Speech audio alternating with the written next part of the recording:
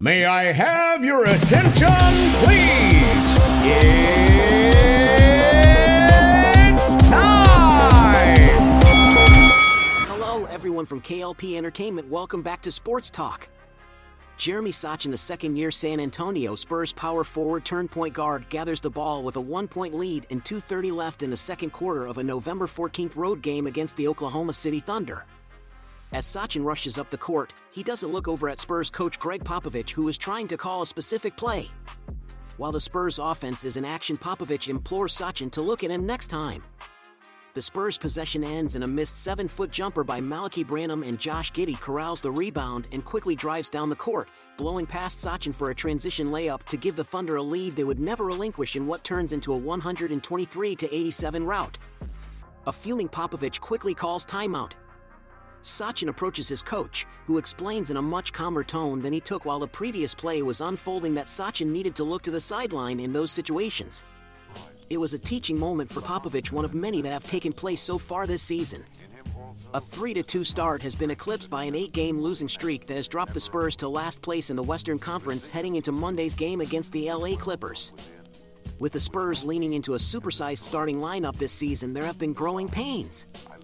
Devin Vassell is the only traditional guard in the lineup. Keldon Johnson has mostly been a small forward with the ability to slide up and play the 4 if needed. Zach Collins is settling into his role as the team's starting center. And number 1 overall pick Victor Wembanyama, all 7'4" of him, is malleable enough to fit in wherever he's needed. Then there is Sochan, who came into the league a year ago as a power forward but has now been thrust into an unfamiliar position. Prior to a late October game against the LA Clippers, Popovich called Sochan our official 2023-24 experiment to see what happens there. Popovich has said the Spurs went to the big lineup with Sochan in part for defensive purposes, with the hope the team can create more havoc and deflections. The Spurs averaged 13.9 deflections a game last season and are just shy of that this season at 13.1 through 13 games. After Sochan's first game at point guard in the preseason, Popovich said he liked the pace with which Sochan ran the offense, but the coach has consistently said it will continue to be a work in progress. "It is the first time I have ever played point guard in my life," Sochan said. "I am doing it. I am making a transition like this in the NBA, which is rare. You don't see a lot of people going from power forward to point guard. There have been moments where it's like, yo, I don't want to. It's like, F this S dot. I'm going to be honest. There have been moments where there isn't confidence, but there are moments of being confident and just working. Knowing the trust one have from the coaches and players, it helps."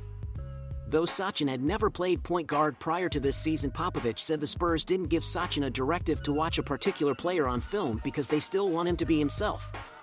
He can't play like Chris Paul or he can't play like John Stockton. He's got to be Jeremy, Popovich said. So we watch him play and we help him understand how to run a team, what's going on the floor, what plays are appropriate at what time and score, all those things. He's got to do it his way. Doing it his way is what Sochan prefers as well. Your mind is always running, Sochan said. But it is fun. It is tiring, but in a positive way. It's not like I am trying to hide from it or anything. It is going to be a process, for sure. So far, that process has resulted in his assists per game average jumping from 2.5 a season ago to 4.5 this season. His turnovers, however, are up as well, from 1.7 to 2.5. The Spurs are averaging 16.1 turnovers per game, 5th most in the NBA. At times, they've struggled to get the ball to Wembanyama, who is still averaging a team-high 19.3 points per game, best among all rookies. Sochan said the mental aspect of playing point guard has been as tiring as the physical side, but he has gotten help from backup Tre Jones, the only true point guard on the Spurs roster. Jones started 65 of 68 games a season ago for the Spurs, averaging 12.9 points and 6.6 assists per game. He was rewarded in the offseason with a 2-year, $19 million deal. He has taken his move to the bench in stride while playing only slightly less than he did a season ago, 25.3 minutes per game compared to 29.2 per game last season. Jones said that he talks with Sochan about the position and what he sees on the court on almost a daily basis. "We're always with each other and we're always in the gym or there's film or whatever it may be," Jones told ESPN. There's so many different scenarios that it brings, but obviously we have a great relationship and a friendship, and we're able to just talk about so many different things that we see and that he's going through right now as well. San Antonio has been at its best with Jones as the point guard. In 253 minutes with Jones on the floor, the Spurs have scored 115.8 points per 100 possessions. With Sochan on the floor, they are scoring 100.1 points per 100 possessions. As a team, the Spurs have a 106.9 offensive rating. According to Second Spectrum, Spurs are averaging 0.966 points per possession when Sochan brings the ball up the floor. That is last among the 50 players who have brought the ball up 200 times or more this season. Still, the Spurs are sticking with the Sochan experiment. And Sochan says having the backing of his teammates and coaching staff has gone a long way in helping him get over the bad days. They know that it is not always going to be perfect, Sochan said. Sochan said it feels good knowing that everyone in the building believes in what they are trying to accomplish, and his teammates are dedicated to working through their on-court issues as the season progresses. I do feel like Jeremy's more than capable of being point guard, Johnson said. I feel like he's getting better and better each and every game, and you can just see the confidence growing and brewing inside of him. I'm proud of him because this is something different. So just to see his growth with all the noise and everything like that, I'm very proud of him, and I have his back 110%. Adding to the challenge of learning a new position is the fact that Sochan is typically drawing the opposing team's best perimeter defender while also frequently defending one of the opponent's best players on the other end of the court.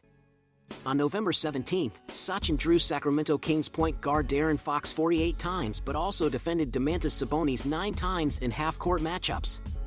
No other player has guarded both All-Stars as much in the half-court so far this season.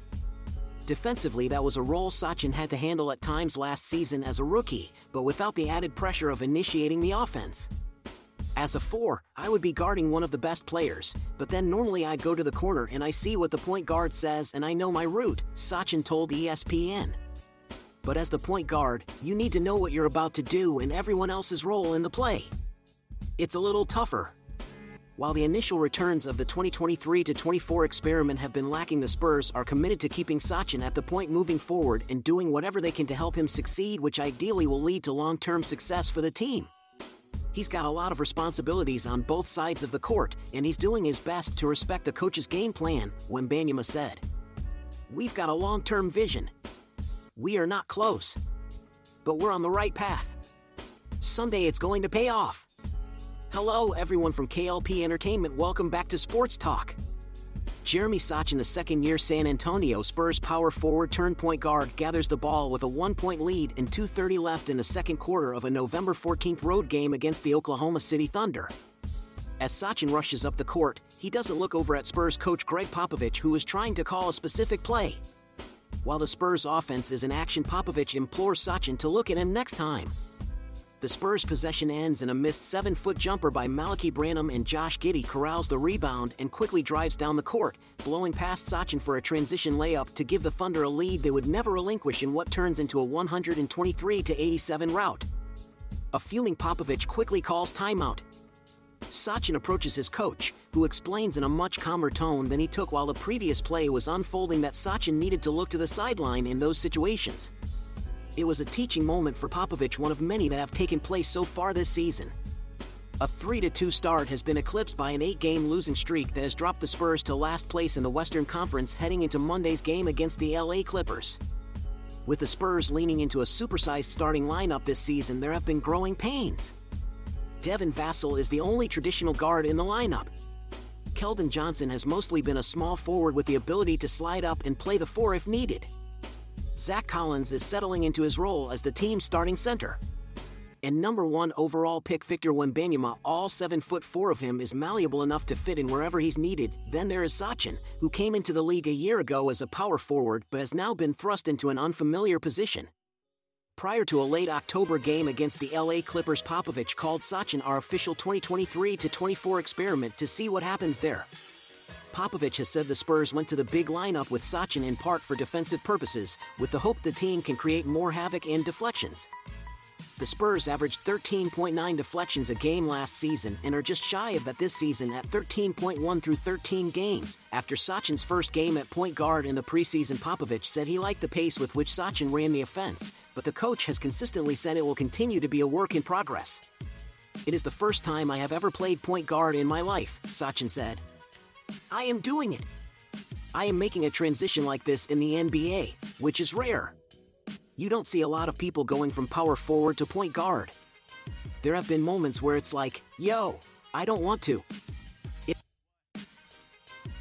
Over the last 3 seasons, the Detroit Pistons and Houston Rockets were easily the NBA's 2 least successful teams on the court, winning 59 games Houston and 60 Detroit respectively.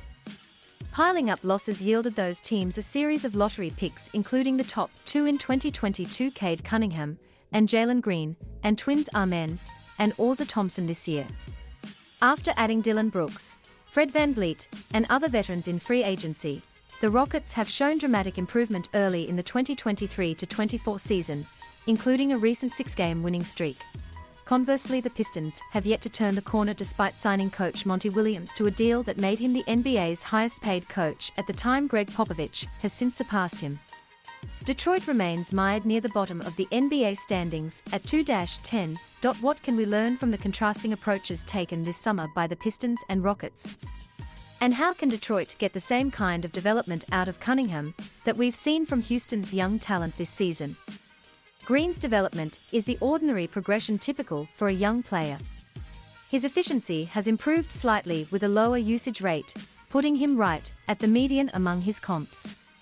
On the other hand, Smith has taken a solid step forward, rating near the 75th percentile of his comparable players in terms of development.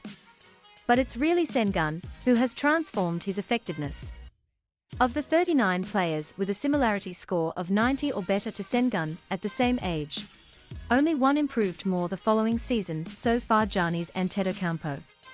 There's a couple of obvious ways where better surrounding talent has helped unlock Sengun's skills in particular. According to Second Spectrum tracking on NBA Advanced Stats, 71% of Sengun's potential assists have been converted this season, up from 58% last season. His potential assists are up on a per-minute basis too, as Ime Udoka is using Sengun as an offensive hub. But those same passes went unrecorded in the box score last season when teammates missed the shots. Additionally, the improved floor spacing around Sengun has made his post touches, although less common, with him playing in the high post, more effective. The Second Spectrum tracking Sengun post-ups have yielded an incredible 1.6 points per play when he either shoots, is fouled, turns it over or passes to a teammate who shoots. Only the Boston Celtics' Kristaps Porzingis post-ups have been more productive, 1.7 points per play among players who have at least 10 opportunities. Last season, Sengun post-ups produced 1.03 points per play. Although Smith hasn't made the same kind of leap as Sengun, he's undoubtedly benefited as a play finisher from Houston's influx of talent. According to Second Spectrum, 62% of Smith's shot attempts have been assist opportunities this season, up from 58% as a rookie. Like most players, Smith is far more efficient when set up by a pass, helping him up his 2-point percentage from 49% to 59%, and his 3-point accuracy from 31% to 36%. The Rockets presumably hoped Green would be more effective with improved spacing translating to wider driving lanes. That hasn't really been the case. Green is shooting just 35% on drives, down from 44% last season. Green has offset that by hitting 40% on threes, so if his scoring in the paint comes around, it's possible he'll show more progress statistically. If Houston continues to make a push for a postseason spot with the young starters playing key roles, I suspect other teams will take notice. Few will have enough cap space to make the aggressive moves the Rockets did, but so far they seem to be validating a philosophy many old-school GMs have long espoused: it's dangerous to let a team get too young and unskilled during a rebuild. In fairness to the Pistons, they have added some quality veterans to their group, only to see the most important of those players, Bojan Bogdanovic and Monte Morris, both miss the start of the season due to injury compromising their floor spacing. Of Detroit's current starting five, only power forward Isaiah Stewart is shooting better than 33% from three. This puts Cunningham in the opposite situation of Houston's young talent, where a lack of floor spacing is shrinking his opportunities. Based on Darko projections of current player talent, just two NBA rotation players are playing in lineups with lower three-point attempt rates around them than Cunningham teammate Stewart and LaMelo Ball of the Charlotte Hornets. With the loss of Morris' playmaking ability, Cunningham's shot diet is 10th hardest in the league among players with at least 100 attempts according to Second Spectrum's quantified shot quality (QSQ) metric. Cunningham got substantially easier shots as a rookie when he was teamed with more willing three-point shooters Saddiq Bey and Jerami Grant. Despite his 44% start from three-point range, Stewart is also suffering from exclusively playing with another post player. Stewart's rebound and block numbers have dipped, leaving him less valuable according to all-in-one player metrics after signing a long-term extension last summer. The good news is Detroit's rookies are shining. In the recent rookie power rankings I did with Bobby Marks, we placed Orza Thompson third and Marcus Sasser fourth. Additionally, the Pistons have been more competitive than their record shows.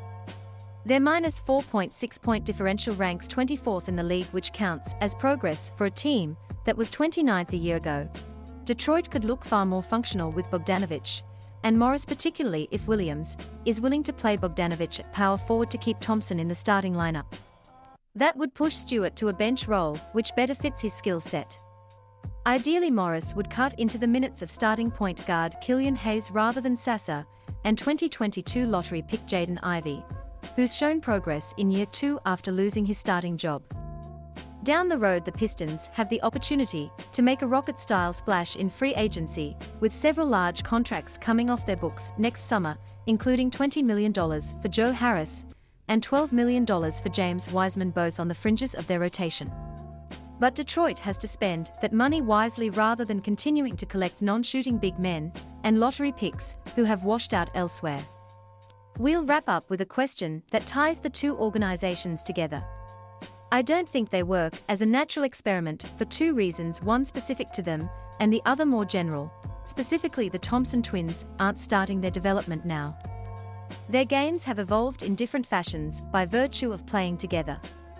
Watching them play at Overtime Elite, it was evident Amen naturally took the on-ball creator role, while Orza honed his off-ball instincts and focused more on defensive impact before moving to the point when Amen rested. Those traits as a role player helped Orza contribute immediately with the Pistons. It's going to take longer for Amen's creation to get to the point where he can be an NBA starter. More generally, there's too much randomness in the development of any player to attribute their success or failure solely to their team environment. Injuries are probably the single biggest factor, and Amen has already dealt with a pair of ankle injuries, one to each ankle, which cut short his summer league and sidelined him during the regular season recently. That level of randomness helps explain why academic studies have found few statistically significant differences between coaches in terms of developing players. Player development can involve coaching skill, but we would need enormous samples to distinguish the coaches and teams who truly excel at development or drafting from the ones who have just gotten lucky breaks.